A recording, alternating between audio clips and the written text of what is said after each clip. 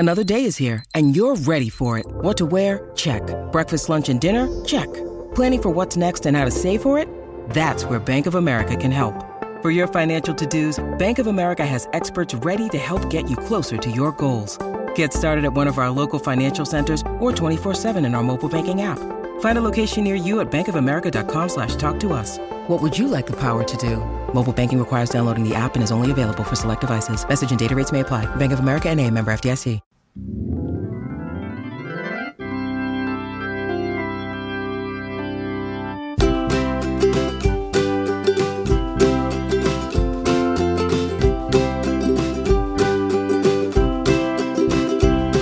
Come meet me at the Museo with Alan and Daniel. We'll talk about the Cardinals all night long.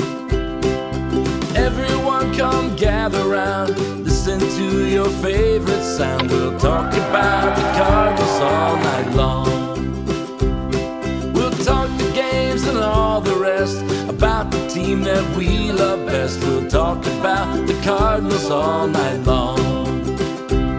We're gonna talk about the Cardinals all night long.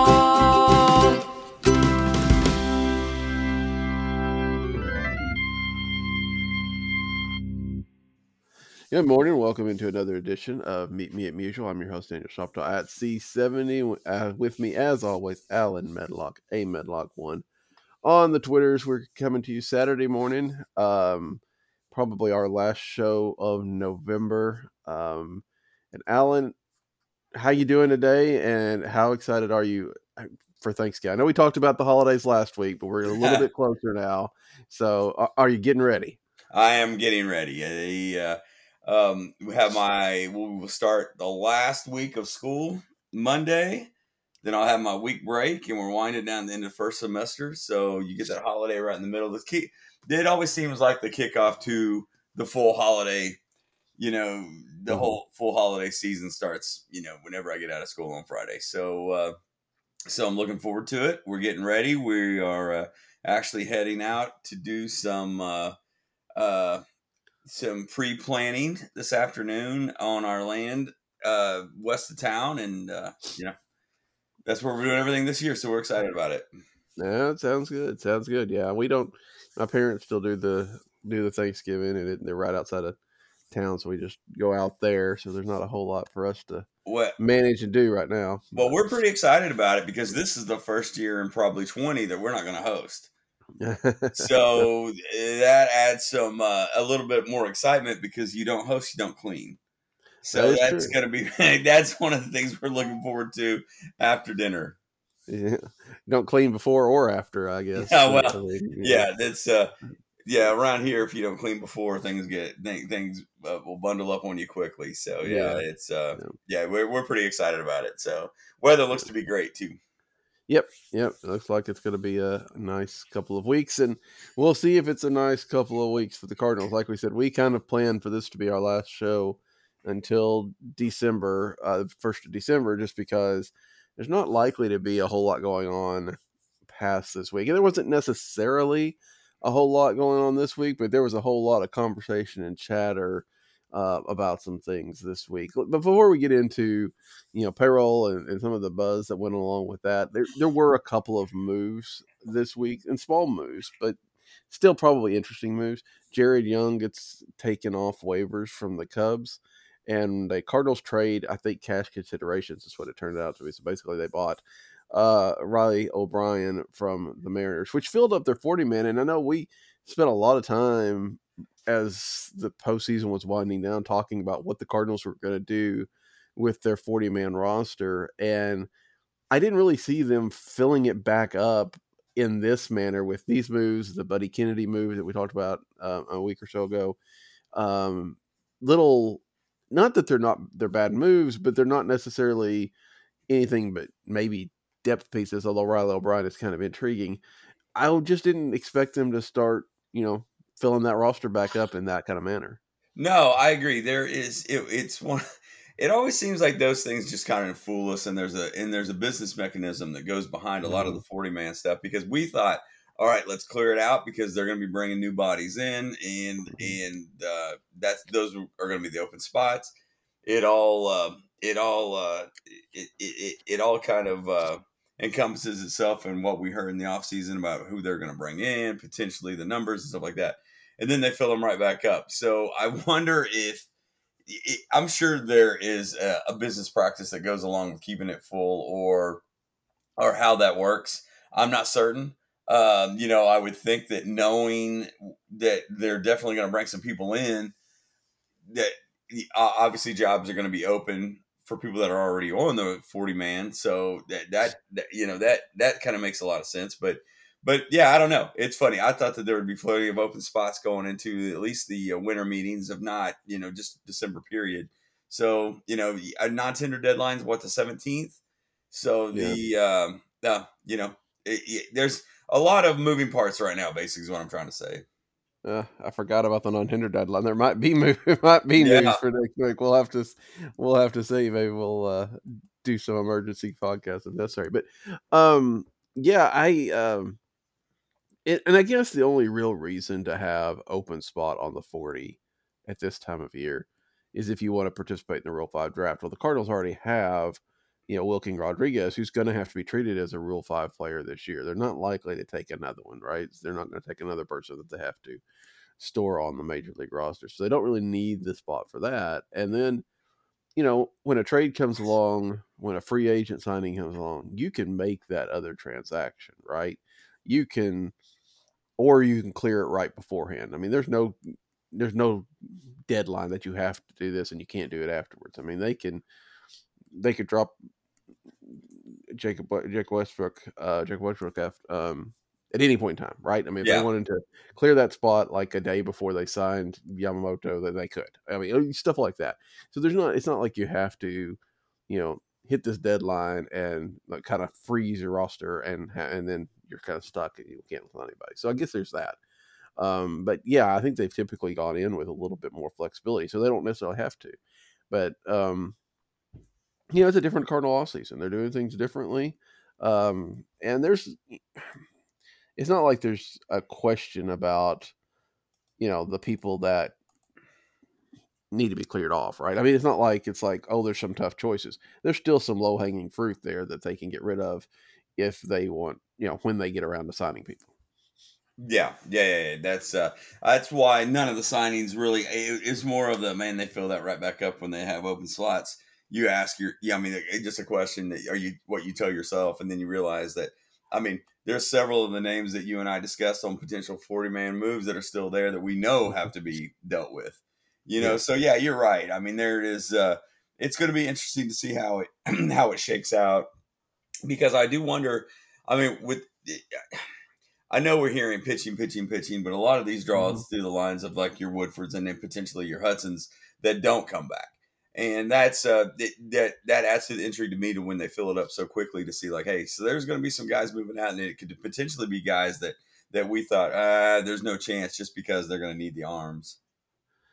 Yeah, I mean, but there's there's a difference of pitching. The reason they need pitching is because of the arms that they have, right? Yeah. So to get rid of a Hudson or a Woodford or something like that, in theory gets into your depth, but it's not real good depth. So, if you have to get rid of it, especially if you're bringing in other pitchers, if you start shifting like a Thompson down into your, mid depth, that's good because he's a much better pitcher and stuff of that nature. But, so yeah, I think that's, again, I just didn't expect them to start picking up depth pieces that weren't arms, right? If they had filled up, gotten the Riley O'Brien and a couple other guys like that, I think it made a little bit more sense, right? They're still filling up. If they get Buddy Kennedy, who's kind of that middle infielder type that they've got a lot of, and they get a Jacob Young, sounds like a, first baseman type, who's had some success at AAA this year, but is still like, I think 28. He's not necessarily a guy that you expect for this team to pick up, right? That was a little bit different. And I don't know if it's because they have plans that will get rid of some of the players like that so that they have another one to fill that spot in or what. But it was a little bit intriguing to see them pick up, like two 2 batters and not just 3 pitchers. Yeah. It's I kind of thought the same thing because it just kind of it. A lot of times it's a head scratcher to see that they have what we think is just a log jam in certain areas that they'll bring in other people. Now, like Gould is good about coming out and saying, "Well, I don't see it that way," type situation. Not like not like that was done during the season, not necessarily in this situation. But yeah, it's always kind of a mystery to see why they bring in who they do, and I'm sure it's contractual stuff for to keep. I don't know. It's just back to the business mechanisms. I'm sure that there's a plan in place on a lot of these guys, and as much as they turn over every stone, something intrigues them to bring them on board. Now, what that also means that some of those guys that are in the depth positions already are probably gone. We've heard a Burleson rumor this week. We've heard several things this week, and you just never know. I mean, it's kind of one of those stay tuned type moments because you just kind of feel like something big will be happening pretty soon. And it kind of goes back to the first of what you were saying earlier of, yeah, they have a lot of arms and they have a lot of pitchers, but they're not necessarily the good ones. I mean, we have to face the fact that maybe a lot of the roster is stale, and it was this roster that lost 91 games. So there's going to be a lot of transactional stuff of, hey, this is who we were with you. We're going to see who we are without you type situation as well. And there could be cultural issues with some of it as well. Yeah, I do think it's kind of funny that we talk about how bad this team was, and then there's this idea of reuniting with Jordan Montgomery and Jordan Hicks, which are still reasonable things. Don't get me wrong, but it's just kind of funny. It's like, oh, this pitching staff is so bad, so let's bring it back together. And I get that, and I'm obviously would be fine to have either one of those guys come back. They were not really the problem, but it's just a little bit ironic, I guess. But yeah, I don't know. I'm interested to see how things are going to pan out in this regard and how quickly that they do. And that's kind of one of those things we've heard a lot this week. At this point in this juncture of the off season, are you surprised at how much or how little the Cardinals have been tied to certain people? Gosh, that's a good question. Just like you said before the show, I think the market is really developing, and it's going to be really competitive. And like we talked about last week, the Yankees and Red Sox are going to be brought up with everybody every year, but you do add in the Cardinals, and now pitching wise, you may have to add in the Dodgers, and the Cubs seem to be the darlings again, especially after the Council news that, man, the market's going to be pretty crazy, and it's going to have to strike quick. I don't know if I've necessarily. The Cardinals linked early to me usually is a bad sign. If you know what I mean. Yeah. I mean, it's almost like the Cardinals linked early means that it's linked from someone not the Cardinals, essentially, and that's probably somebody to drive up market, and essentially it'll be somewhere else. Like, I feel like there's so much smoke around Sonny Gray right now that he makes the most sense to the Cardinals because he's not going to be the top tier guy. But now it makes so much sense that I almost see there being zero chance of signing him, if that makes any sense at all. Yeah. Like, he'll be a guy that moves off the market quick, the guy that the Cardinals probably should have signed right away, and it fits their profile of not spending $30 million a year, which they're going to have to with the top two guys to go, but they'll miss out on him, and he'll go to Philadelphia as a soft landing spot in case they don't get Nola, and Philadelphia probably gets Nola as well. Type situation. I will tell you something that does kind of I feel it's funny. Like, I watch MLB Network every morning from like 5 to 6 just to catch up on stuff because this is kind of my favorite time to watch because you find out a lot of the national perspective on how things are going. Mm-hmm. Well, they always do a segment every morning from the GM meetings. They did it all week, and Mo wasn't on any of them, but just about every other GM or spokesman for the organization was, and I kept asking myself, is it because it was just a timing deal, or is it just the fact that they're just not very exciting? I mean, I don't know. I mean, I don't know if that even goes into what you're asking me, but But them linked to anybody right now seems a little bit slow, but I'm not sure if anybody's linked to anybody at this point. But I do wonder if the Cardinals have kind of been lost in the shuffle in this whole situation. Could be. I mean, you go through like MLB trade rumors at the beginning of the week, and they had, their top 50 Yes. free agents, and their 3 writers kind of picked where those guys were going to go. And every one of them picked Nola to St. Louis, but other than that, St. Louis was very rarely. Agreed. I thought the exact same thing when I read that, and I read through all 50 of those just to see what the links were. And as much as I would love Nola and he would be my pick, I think he goes back to Philadelphia.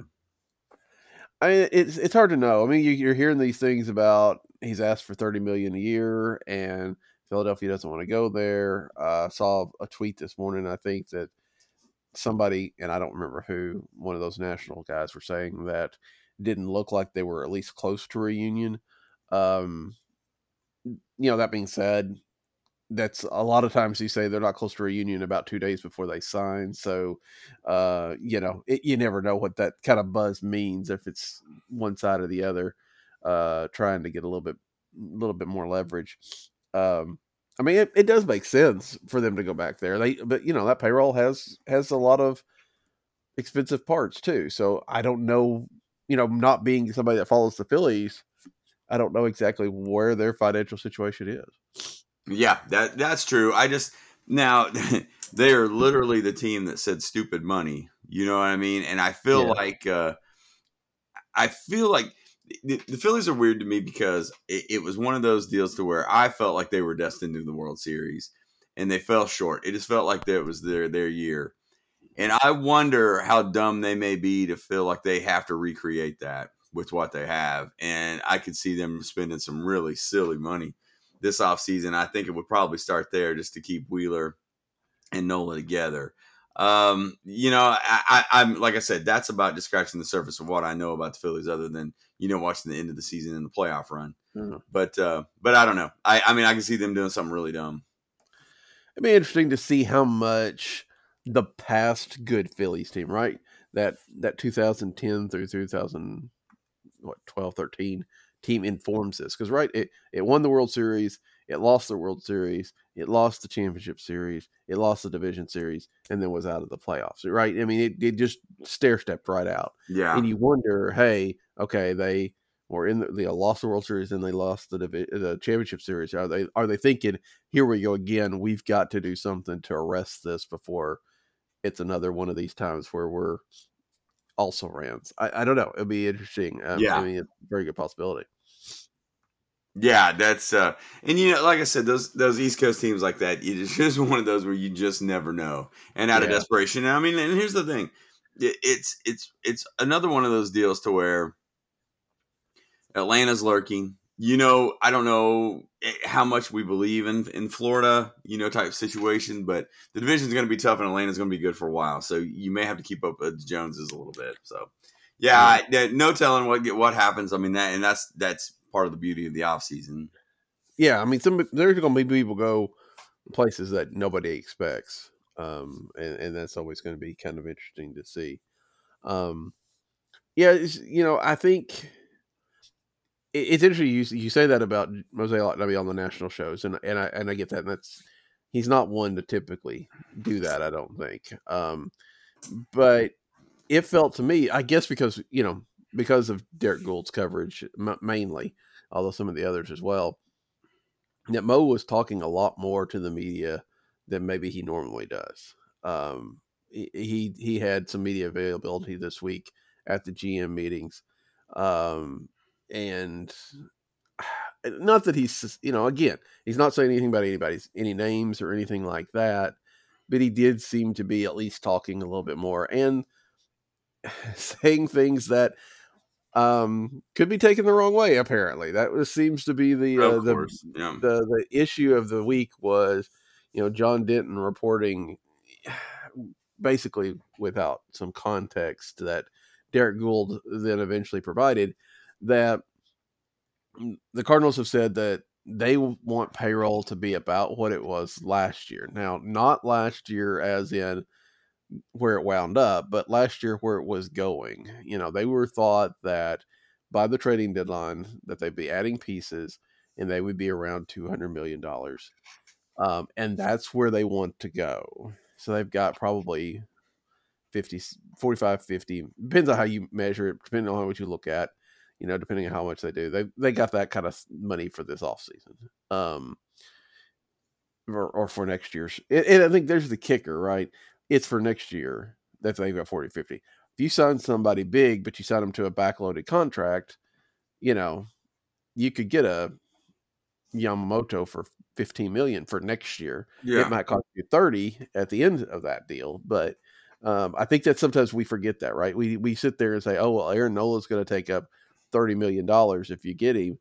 Well, he might average 30 million over his contract, but that doesn't mean that next year is going to be that way. You can kind of shift things around, and so that when Goldschmidt or Arenado are coming off, maybe that's the way that contract goes up. I think that sometimes we don't think about it in that regard. The Cardinals have a little bit more financial power than maybe we consider, but yeah, I mean, everybody blew up thinking that it was going to be, it's business as usual. We're not even actually going to raise payroll. And that really wasn't what Mo was saying at all. Yeah. That's, and I know that we talk about this. The minute that I saw the first text from Denton, and that was the first thing that I read, I was like, oh boy, this isn't going to go over well. I was like, this is going to lead to a little bit of backlash. But then in context, it made a lot of sense. And in the context, when you read the whole situation, it makes you a little bit excited to see that, hey, there's a little bit of flexibility on this where they could potentially go out and do some of the things that we thought that they would do. I mean, we've talked about this for a while. We think that they're going to get one of the top guys, or multitudes of the second tier, scratching the surface of the other one. There's going to be a ton. It's just heightened tension right now. You know what I mean? And anything that comes out is going to be gone through with a fine tooth comb. And it's best just to kind of take a step back and see that, hey, things point to the Cardinals doing some things that they haven't done in the past 10 years or so. And now you can be skeptical whether they're going to do it or whatnot, but the signs point to that those things are going to happen. Yeah, I mean, again, it takes both sides, right? 100%. Yeah, but they are going to try. I think we can fairly say that, and I think that the Cardinals have said all the right things, and that's all you can do, right? I mean, that's all you can take, at least until they start, players start getting signed and stuff like that. But they've said all the right things about, they were embarrassed last year. This is not status quo. This is, we know we've got to do something. We know we've got to make big changes. We know we've got to spend money, all that kind of stuff. So I still don't see anything that the Cardinals have done that makes me think that they're saying one thing and they're going to do another. Again, there's only 3 or 4, maybe 5 people at the top of this free agent class, and there's 8 or 9 teams that are really looking at, maybe actively involved with those guys, right? So there's a chance you don't come away with somebody. I mean, somebody's not going to get one of those guys, and it could be St. Louis, as best they try. When you've got the Mets, when you've got the Yankees, when you've got the Dodgers, when you've got the Red Sox, like you said, the Cubs getting a little bit more active, all that kind of stuff. I mean, not that they can't beat those teams in this, but it's hard, right? They don't necessarily have the markets and the value that those two teams have. So, I still think they're going to. I still think they're going to get one of those guys. But again, until they actually sign it, all you can do is hope they're doing everything they can, because there is a limit that they have, and I get that, and I don't. As long as that limit's kind of reasonable, and I think that's always the question, right? Whether it's reasonable for them versus reasonable for us, and do some active stuff, because it's not like, if we continue to go back to it, it's not like 3 or 4 years ago when it was Bryce Harper, right? And they just said, we're not engaging. This is not something we need. Nothing like that. They're actively engaged with a lot of these big name pitchers. And I think that's that's intriguing in and of itself, right? I mean, they never would have been tied to any of these people credibly. I mean, there's always some national writer that's going to say, "Oh, the Cardinals Cardinals are in on Nola," and some years it'd be like, okay, that's just them, trying to drum up business, or or an agent trying to drum up business. They're not actually there. This year they're actually there, and they're actually there on a number of guys. Yeah, and that's you can just see the how do I say it? The groundwork for something big at the meetings. You know what I mean? Just like you said, the media availability, the lack of the national availability, the kind of lurking in the weeds that they like to do, type situation, to where I would think, I mean, I know I'm talking out of both sides of my mouth on this, but in a quick signing, I think Gray would make the most sense. But like I say, I still feel like he probably signed somewhere else because other people are thinking the exact same way. But I do feel like that they will get somebody, and it may not even be through the free agent market, that is going to be at the top of the rotation type situation. Now, whether that's Yamamoto, whether that's Glasnow, whether that's whoever, I do feel like there's a groundswell going that something like that's going to happen, just due to what you said. I think there's a little bit of embarrassment. There's some egg on their face. There's some staleness to the roster in general, and I just feel like there's going to be a lot of movement and a lot of clearing up of a lot of areas, and I think that they're going to follow through on their pitching plan. Now, just like I said, we kind of warned everybody, don't be upset when it's not Nola, Snell, Hader, potentially Hicks coming back and we're done for the off season. I doubt that's what goes on, and we know that's not what's going to go on. But still, I feel like there's enough smoke right now that there is fire that something will happen. Yeah, I think the most intriguing thing this winter has been so far the Cardinals actively pursuing Yamamoto. Yeah, I agree. And not to cut you off, that is one that honestly it gave no credence to when we talked about it about a month ago. I was thinking, while they've done well in the international market, I just don't see it happening. To where I wonder now where they would be in the pecking order, and I would have to think it's probably top 3. That's just gut feeling, but no, I completely agree with you on that one. That's kind of one of the more surprising aspects of this. Yeah, I mean, you look at it, it was one of those, okay, we as fans see the need. We see that there should be a reason for them to go after it. It's Bryce Harper all over again to some degree, except that they have the need now too, right? I mean, when Harper was there, they had outfielders, you could argue, and Fox Sports did, how effective those guys were, but they had you could say at least it made sense. Okay, they do have outfielders. They need pitchers, and so for them to be active, but it's also interesting because they're taking connections that they have been planning for years, right? I mean, it's not necessarily they were planning for Yamamoto, but they've got a guy over there that's a scout that's in that area that's got good connections to Oryx, which is where Yamamoto played. They've got 2 or 3 other different guys in supporting roles that have good reputations and stuff. So Taguchi's over there, and then you add in Lars Nootbaar, who not only is this national hero over in Japan. I was reading, what did I see a tweet? And again, you take it for what it's worth. I don't know if it's true or not, but it was talking about how Nootbaar's mom and Yamamoto's mom talk all the time, that kind of stuff. I thought that was a strange. That was so weird.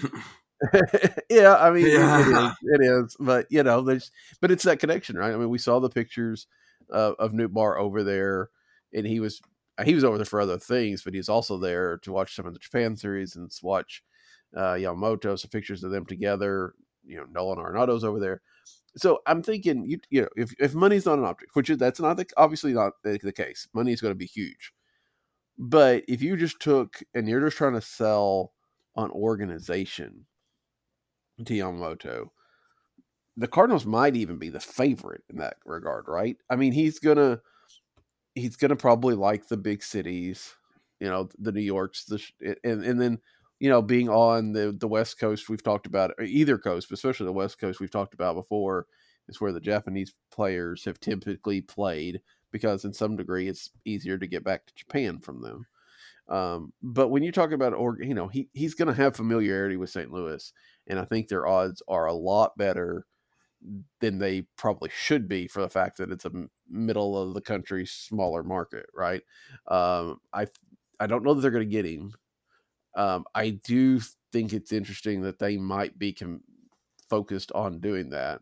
And who knows? I mean, I don't think they're the favorites, but I don't think they're like this long shot that doesn't have a shot either. Yeah, interesting. I mean, there's more to it than I really thought ever would happen. And it's whether it is just the line drawn of the players being there and new bar familiarity by playing with them in the off season, but yeah, I mean, it's definitely not a non-issue. Let's put it that way. You know what I mean? And so much so that I almost feel like he would be the more logical of the aces they would sign over a Nola and a Snell at this point. Yeah. Well, I mean, it makes a lot of sense. I mean, you do hope that it translates to MLB, and it should. I mean, we've got a lot more data now. We know how that kind of stuff translates from Japan to the major leagues. There's questions about his size, but that's not anything I've heard of. But just the fact that he's the youngest person on this, a guy that's coming off he's like 25, right? He's coming in here not even in his prime, really. I mean, there's still probably a couple years before he maybe hit his prime, and hitting the free agent market. That just doesn't happen, right? Everybody else on this list that we've got is 30, 33. I mean, Gray's 34. Yeah. So just for age purposes, you'd think that you'd want to get a guy like that, and you lock him up for a long time. And, and I think that's even the better thing too, right? A pitcher, one of the selling points of Nola is he's durable, and I like that, right? And everybody does. But if you're signing a pitcher to a long-term deal, no matter how durable they are, you kind of write off a year, right? You just assume that there's going to be about a year of that contract where they're going to be hurt, and you're not getting anything for them. At least with Yamamoto, you can offer him a 7 or 8 year deal, not feel like it's terrible. And then if you lose a year, you still get 6 or 7 years out of that deal, right? Instead of a Gray, which again, I'm not saying that he's hurt or would be, but you offer Gray a 3-year deal, and if he gets hurt, then that deal's pretty much a wash, right? Yeah. So, I mean, there are so many reasons, but again, all those reasons that the Cardinals have, these other teams do as well. And I'm just gonna be. I mean, I think it's interesting. We know that Brian Cashman's been over there. We know that Steve Cohen's interested. If the Cardinals are able to outbid, or at least, I don't know if outbid, but at least win the bidding for Yamamoto, I think that would do more than anything to upset the status quo idea, or the idea that the DeWitts just want to make money. I think that would change perspectives very, very quickly. Great point. Yeah, great point. I mean, all you said was correct. And no matter how long I think there is a lot of people that believe that he's going to be highly effective in the big leagues, and that the line between the Japanese league and the big leagues is not as great as it used to be, and that he'll come over and be a top of the rotation guy for somebody next year. And you're right. I mean, no matter how you look at the contract, if you do it long enough, it's going to be a win for you, unless he's just done for all of them, which, that's going to be a disaster no matter where he pitches. I mean, I think that you summed it up just about perfectly on that. And I kind of feel the same way. I mean, like the first time that we even brought it up, I would literally thought it's just not going to, that won't work out. And there was a part of me that didn't want to see it, to where now I'm thinking, well, this may be the move that really shanks things up. And you're right. A lot of these guys always end up on the coast for the same reasons that we had talked about. So to see it land in the middle of the country under this situation, I do think that would be a narrative changer completely, to bring him in for whatever they sign him for. And it's another thing, just like I thought you mapped it out perfectly too, on how they'll handle the money. You know, it may be a $30 million a year deal to bring him over, which potentially would have to happen. But man, they pay it out over time. I mean, look how they've handled the Arenado deal and the Goldschmidt, and I mean they have ways to make it happen, and it's almost one of those they almost have to. It was also interesting. I was reading in there, I think it was Derek Gould's chat, and he just made this offhand reference. But basically, somebody asked, with Nootbaar, if you got Yamamoto, is there at least the incentive of getting Yamamoto because it opens like a new front? You've got Japan to some degree, right? I mean, Nootbaar has already kind of helped Cardinals make inroads in a whole nother country, but you get a guy like Yamamoto that just almost solidifies that, right? I mean, you're currently, you're Japan's team for currently, and that's a big market, obviously. And I don't know that you look at it just as from that point of view, but I think that's an aspect of it, right? I mean, there's some money to be made in a market that's very baseball, focused. Yeah. To get your name and get to be one of the big teams over there, that helps offset some of the costs you might have to pay here. Yeah, good point. I mean, that's great. I mean, the marketability is off the charts, and it's in the back of my mind, all I got to think about, and it's a stupid question. I'm good at those, but does this not mean that you're going to have Nootbaar around for a long time? You know what I mean by that? Yeah, I mean, you're like, I think he's probably the safest outfielder they have right now, outside of Walker. Yeah, I agree. That we've seen stuff that the Cardinals had put him off limits to some degree. Like Mo will always tell you never say that nobody's untradeable, but it sounded like, Walker and Nootbaar both were guys that you would have had to overwhelm them to get. And so, I think that's true. I think they probably, if you're looking at, I mean, Nootbaar's not ready for that yet. But, we go to spring and somebody's always getting a new contract, right? And it's probably Goldschmidt this year. But, I wouldn't rule out them locking down a Nootbaar for, try to buy out his arbitration years or something like that. I think they like him that much. And it's very interesting. Again, I mean, most of us remember when he got drafted and it was just like, oh, this guy with a cool name.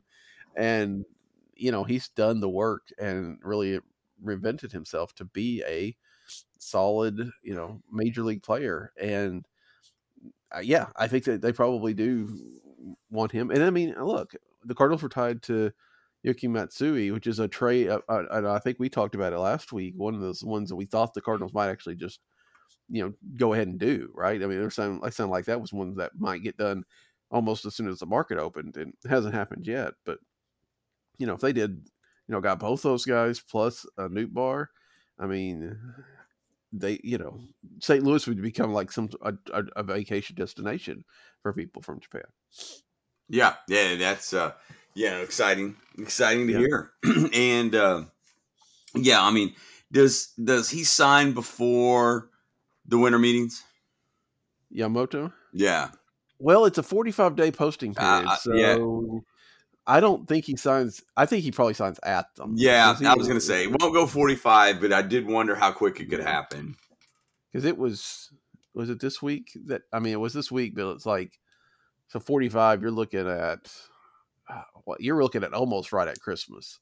So it's not, it's not going to go there, but I think winter meetings, there's a real good chance that it happens right around that time. Because they'll have had about a month to, judge offers and all that kind of stuff. And I wouldn't be surprised if he doesn't plan to come over for those winter meetings that get signed then. That's true.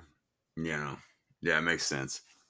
Yeah. I mean, you never know. It could go earlier or somebody, blew him out of the water, but my guess would be to look for it around there. So it'd be interesting. Also trade front, there is that option as well. And we're hearing a little bit of buzz there as well. Again, not necessarily from the Cardinals, but we saw that the Blue Jays, who have taken a lot of Cardinals over the last few months, were interested in Dylan Carlson. There has been some talk. I don't know that it's got any kind of source or if it's just speculation this idea of a Dylan Carlson for Alek Manoah type of trade. What do you think about if that trade was on the table? What would you think about it? It's funny. Manoah had basically his own segment the other day on MLB Network about, or MLB Tonight, about how he came into camp out of shape, struggled with that all year. In that pursuit, he lost touch with himself as a pitcher, lost mechanics, so just typically the things that happen that turned into an ugly situation. And, the 2 demotions, refusing one of them, it just sounds like it's toxic and he's going to get traded regardless. Now, I did see their GM online saying, hey, he's with saying the things that you have to say. Right. Basically, right. He's part of us, one of those deals. That being said, I do wonder if Dylan Carlson's time isn't up here and that the Cardinals won't regret that at some point. But I do wonder if they have kind of lost a little bit of faith in Carlson, like the Blue Jays potentially could have in Manoah. And this wouldn't be a low-hanging fruit move to where you're trading potentially what could be your 4th outfielder, which I would argue with, but could potentially be trading your 4th outfielder to fill one of those gaps of the 3 starters that they said they need. Yeah. Yeah, I think you're selling low on Dylan Carlson, like you were saying, but the Blue Jays might be selling low on Alek Manoah, and so yeah, the potential's there. I do worry a little bit about, because the Cardinals have always been really good about the personalities and the character and everything that they bring into the organization, right? Because I think clubhouse chemistry is important, and so there is that idea of, okay, is it just a player butting heads and maybe acting out a little bit because of the situation that he's in, or is this the kind of person he is? Yeah. And that's a really question. And of course, there's also questions about, is he hurt? Because that was the big debate, right? The Blue Jays said he hurt, and he said he wasn't, and that kind of stuff. Is he hurt? I think if they made that trade, I would be fine with it, because it does feel like we talked about it. Nootbaar and Walker are going to be in your outfield, and they're going to play almost every day. You've got Tommy Edman, who seems to be going to be playing center field, which, okay, is that a good idea? Questionable. But, and if you trade Dylan Carlson, he's going to have to, I guess, because there's really not, until Victor Scott II is ready, which is still another probably year. You've got Tyler O'Neill currently, who has played center field, but I don't know that it went super well, and we don't know that Tyler O'Neill's going to be here at the end. Sure. It feels like he's probably not going to be around. You've got Alec Burleson, who can play the outfield, so maybe Nootbaar shifts over to center, and you've got Burleson in the outfield. But there's possibilities. Long way to say that, yeah, it's very possible that Dylan Carlson doesn't have much of a role on this team, and if you can get a guy like Manoah, now Manoah can't be your guy, right? That can't be your agree for the offense. Yeah, he's that 5th starter guy that you get, and you go get a Moto and a Gray, or a Nola and a who knows what Gray. I don't know. I guess that's about the only other option, right? We keep saying Gray, and I honestly, my feeling is Gray may wind up staying in Minnesota, because he was talking so much about it's not about money, it's about being comfortable and things like that. He seemed to be a situation where he liked that. Although I've also heard the Braves involved with him because it's close to closest to his Nashville home. Who knows? I don't know. I think it'd be a little bit. The link to Philadelphia with Greg concerns me, just because their pitching coach was on the same staff with him at Vanderbilt. Yeah, and that's one of the reasons he ended up in Cincinnati. So that's the one that worries me the most, honestly. Yeah, I don't know. I mean, when we started this process, probably in October or maybe earlier, and really looking at people, I kind of felt like Gray was probably the most likely to Cardinal. Agreed. The more I look at it, I'm almost now, I think I'll be a little bit surprised if he winds up in. That's probably a better way to put it than what I said earlier, long-winded. But no, I completely agree with that. Yeah. So anyway, I mean, if Manoah is like your that lottery ticket, if you've got 2 really established, really good top of the rotation guys, and Manoah's your lottery ticket guy, your 3rd starter, that's a got of a gamble, That's great. Yeah, I think that's an awesome offseason, because he does have the potential Yeah. to be. He has potential to be your number one, right? Even with good players coming in, he has. I mean, he's pitched like that. I don't think he gets to that again, but even if he pitches as well enough to be a number three, that's a great number three, right? And then Sure. I mean, that's the first thing when you said a 5, I was like, well, if your ceiling is if your ceiling is a 3 and Michaelis, well, that's a pretty good rotation anyway. You know yeah, what I mean? yeah. Yeah. So So no, I agree. yeah. So I again, there's hesitations, there's questions, but it does feel like that might be a deal that could or should get done. Sure. I don't know. Again, the Cardinals have gone to that Toronto well pretty often. Agreed. And that's always one of those things that I always rally back to is previous trading partners because they know each other so well. Yeah, yeah. Because there was a long time that Mo hit Cleveland quite often. 100%. No. He's done Toronto, San Diego for a little bit. I think it felt like there was a couple of deals there, although that might be going back into the Jocketty era. The other thing that I'm looking, I was kind of scrolling down MLB trade rumors. It says the Yankees have talked about Brendan Donovan, Alec Burleson. Donovan, I have real trouble imagining going anywhere. Right? Yeah, I mean, agreed. We have talked in the past that if you're going to trade for young pitching, then it's going to cost somebody like a Donovan. But I don't know. We've talked enough about how payroll is going to go up, and we talked. I think they would be more likely to buy 2 and then trade for a Manoah than they would be to try to trade for Donovan. Now, I don't know. It just isn't. Burleson, I get. I don't think that they want to move on from Donovan at all. Agreed. Go ahead. No, I just say even though he might be at the top of his market, which is we've talked about selling low on Dylan Carlson. Sometimes you want to sell high on a player. Yeah, no. I agree. I mean, I feel like we're probably. I feel like I think we're closer to seeing Donovan as the everyday left fielder over the. Mm-hmm. I think the chances of him being your everyday left fielder are greater than him being traded. Burleson makes a lot of sense in a move, but I mean, I almost feel like your outfield next year is going to be Nootbaar, Donovan, Edman, Walker, because I think O'Neill and Carlson are both traded.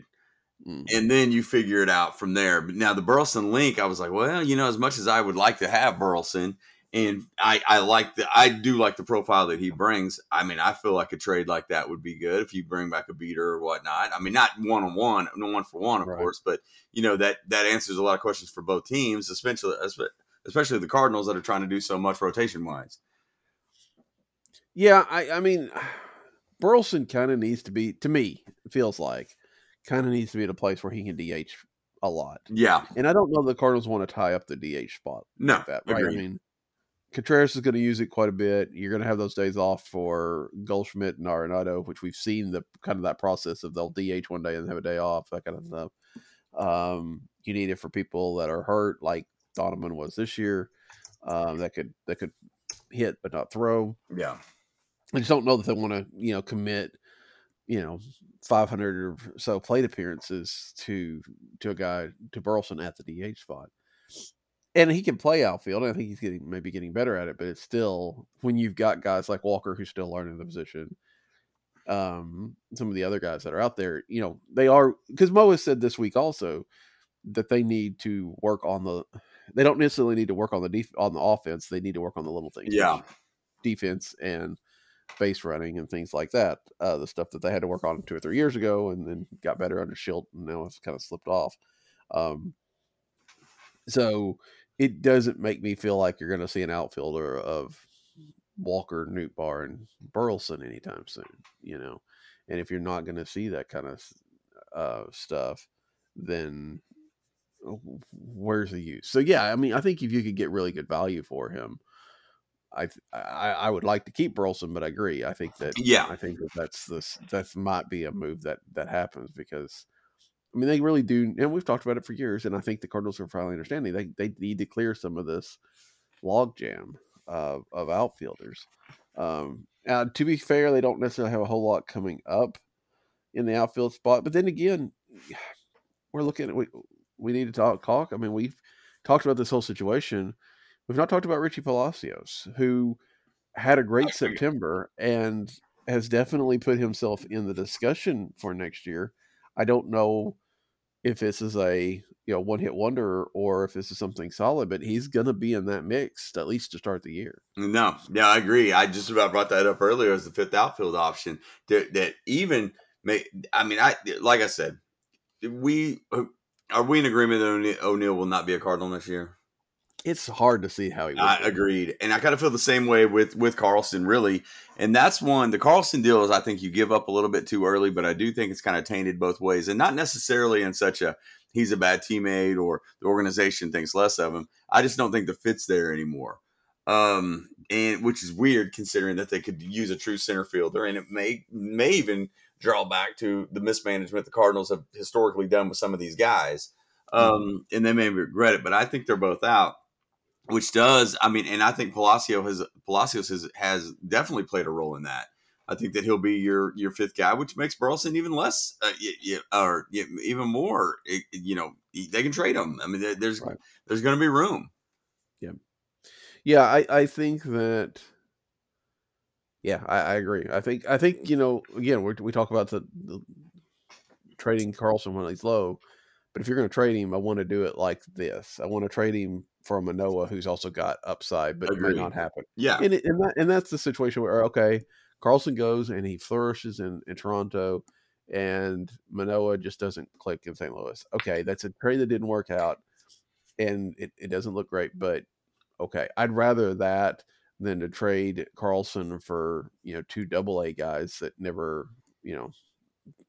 really have much chance, right? Yeah. And just to get him off roster. And I don't think they would do that. I don't think they want to just give him away, but it's hard to get what could be his value. And I think you have to do something like the Manoah thing. As for O'Neill, man, I don't know. I don't know what kind of deal they make there. It is very difficult to imagine him still being on the roster. But with that, you'd almost think that Toronto would want him over Carlson, right? Agreed. I thought the same thing whenever the rumor broke. I was like, well, they obviously like Carlson, but I'm surprised the link to O'Neill wasn't stronger. Just do the Canadian roots and the ballpark that allows a ton of home runs. Yeah, it is the fact that Carlson has control and O'Neill will be a free agent next year. So yeah, you're only getting 1 year of control there, and it is hard to trade somebody like Manoah for him, because if Manoah clicks for St. Louis, you may have O'Neill for only 1 year, and then at least in the other side you'd have Carlson for 3 or 4. Yeah. So there's some of that, but I think O'Neill is probably more like the guy that you trade for a couple of AA pitchers, prospects, like a Liberatore type deal, right? I mean, I don't know that you can get a Liberatore type. I mean, Liberatore what he was in 19 or 18 when they make the trade, not what Liberatore is now. Somebody's up and coming prospect. I don't know that anybody's going to trade an O'Neill for that, especially when he's only going to be a free agent. But if you're getting a guy that the Cardinals like, and maybe the other team doesn't, maybe that's how it goes. But it is interesting. I don't think I've seen anything this so far in this last week or so that's been the beginning of the market that has really had any kind of even passing mention to O'Neill, really. Yeah, I know it.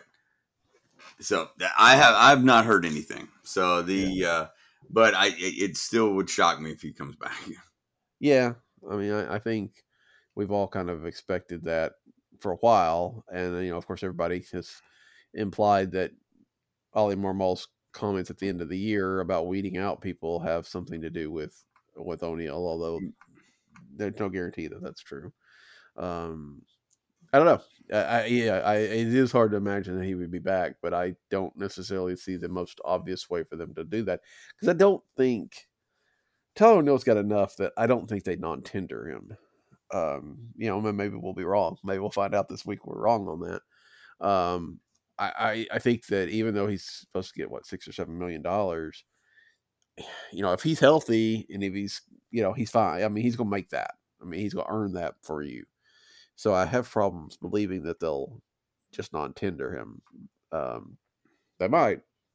I think they're more likely to non-tender Dakota Hudson, though. Yeah. That'd be my guess. And I mean, I don't remember who else is on that list. They have to. That may be the only one. Well, and Woodford, I guess, would be the other one that they might let go. Yeah, But yeah, I know. I agree. I mean, it's funny on all the. You feel like O'Neal has that 4-5-6-4 player type, which would be tough to just non-tender unless there's so much scored surf that they're just not getting around it, But I don't know if the Cardinals ever work that way. But yeah, I agree with you on the non-tenders, and to me, the Hudson one would make the most sense, and kind of the same box that we've talked about, potentially O'Neal and scratch the surface on Carlson a little bit of, the time's probably come, and the excuse is, hey, we have to make some roster moves or whatnot, but I could see any of those at this point. Yeah, it should be. We should see a little bit of turnover this week. We'll and maybe it'll be big turnover. We'll find out, but I think that's some interesting, still intriguing. That looks like the only thing that I could see over on trade rumors. The other thing is, I guess maybe we did. I don't think we talked about this last week because I don't think it had happened just yet. But there is, Peter Gammons, who, again, I think, you and I grew up with Peter Gammons being the source for everything. Yeah. Talked about Chaim Bloom being connected to the Cardinals in an advisory position after being fired from Boston's baseball operations. There is Derek Gould talked, of course, again, it's one of those things that Mo can't talk anything about it, but they have talked about the fact that they need to bring somebody in from the outside to look at this club, and Bloom would seem to be an indication. There's also, I think, possibility that they're talking to Kim Ning as well, but I don't know that for a fact, and nobody's ever completely said that. I think there was just something in Derek's that said they've reached out to a couple of people, and that's just the second one I thought of. But we've talked about it a long time. I know we've talked about it for years and years and years, how they are fairly insular and fairly stale, and they need something to go do this. And it's very encouraging that they're finally kind of getting to that point. Yeah, I had a feeling that you would have supported that news, of an outside source coming in, and I would love to have Ing involved, by the way, because the way that she was handled was terrible in Florida. Absolutely. But no, I agree with you. I thought about you immediately when I saw those rumors come out. I was like, Daniel's been touting this for 5 years, that they're extremely insular and need an outside source to look in. And I would love to see it. And I potentially think that is going to happen. Yeah, I think that I don't know. I don't know that it'll be Bloom, but it might be. Yeah, I wrote that in 2021. I wrote that post, and we've talked about it well beforehand. So about them being too insular, and that's it's just, and there's good things about that. There's good things about consistency, and there's good things about internal. Well, consistency is really already used, but to have that kind of tradition and kind of thorough of how this is how we do it, and this is how it's worked, and then we continue to work that. But there are times where that stuff has to be challenged, or at least supplemented with some sort of different viewpoint, especially when things aren't working. And things haven't been working on the pitching side for a little while now, and I think that was the idea that Bloom would be bringing in some the knowledge on the pitching that he might have brought from Tampa Bay. But I think it's a great thing if they can bring in somebody that has some different perspectives to, and again, doesn't mean you go and doing everything that they say, right? But you definitely have to weigh that and see what they do, why they do it, how does that work for you, can you adapt it, all that kind of stuff, because you've obviously dug yourself in a pretty big hole. You got to start filling it in, and you can do it temporarily by going out to the free agent market and getting 3 pitchers, but you can't sustain that. You can't go out every 2 or 3 years and go buy new pitchers. Not financially, at least not the way that the Cardinals have run in the last few years. So you need to be able to have that pipeline coming up, or to be able to identify pitchers that work. So, I think it's a great thing if they can get it done, and we'll see if they can.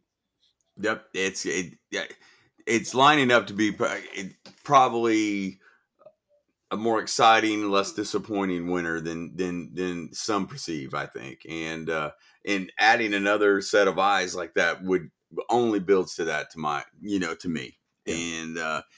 And I'm ready for the winter meetings. I mean, I would say this week, maybe a little bit of rumor stuff, then Thanksgiving week, not a lot, but then that week before the meetings, I think we probably see a lot of things heat up rumor wise, and that because then all of the conversations come out that the groundwork has been laid at the managers' meetings, and it's gonna start getting exciting. It will be a shortened off season. I can almost guarantee it. Yeah, it's not gonna drag like it has the last few years. There's no doubt about that. I think it's interesting. The other last little bit. Cardinals are still negotiating with Yadier Molina about being a coach, and Mo has said he expects Yadi to be part of the organization, but they're just still trying to determine responsibilities and duties and hours and things of that nature. I think it's very telling now. I think we always worried that he was going to be like the bench coach or something, right? Apparently all the staff is coming back, which includes Joe McEwing as bench coach, which I wasn't sure about given the fact that they kind of got signed at the last minute. But I think this just really kind of indicates that Yadi's going to be some sort of almost special instructor type, that he's not necessarily going to be in uniform every day. Yeah, that's it was one of those. There was one of the lines as well as that they're looking at expanding the staff regardless. You know what I mean? So I thought, well, that probably means that there probably won't be the time commitment that we assumed or thought that would actually scare him off, nor the shadow he would cast of being in the dugout every day. Yeah. I think this is best of both worlds type of thing. If that's the way it works out. So, all right. Well, like I said, we don't plan to go again until December. It may be that I join with somebody next week if there's some non-tender news to do a little short one. But until next time, we hope you enjoy your Thanksgiving if we don't talk to you before then. And for Alan, I'm Daniel. Good night. Good night. Burke deep out in left center. Tavares pulled over into a right center. Lane pacing in his right field position. Albert digs back in. Open stance deep in the box. Bends at the knees. Holds it down on the end. League is ready. With 2 on and 2 out. His 0-1 pitch. It's coming. Swinging a long one. There it is, baby. The Cardinals take the lead as Albert Pujols comes through in the pitch. And the Redbirds lead this baby 5-4. What'd I tell you, folks? David Eckstein, the man. This could be a crushing blow to the Houston club. Albert Pujols, you talk about a most valuable player. How is that? Woo! That thing left the ballpark in a hurry. A 3-run home run, and the Cardinals lead 5-4.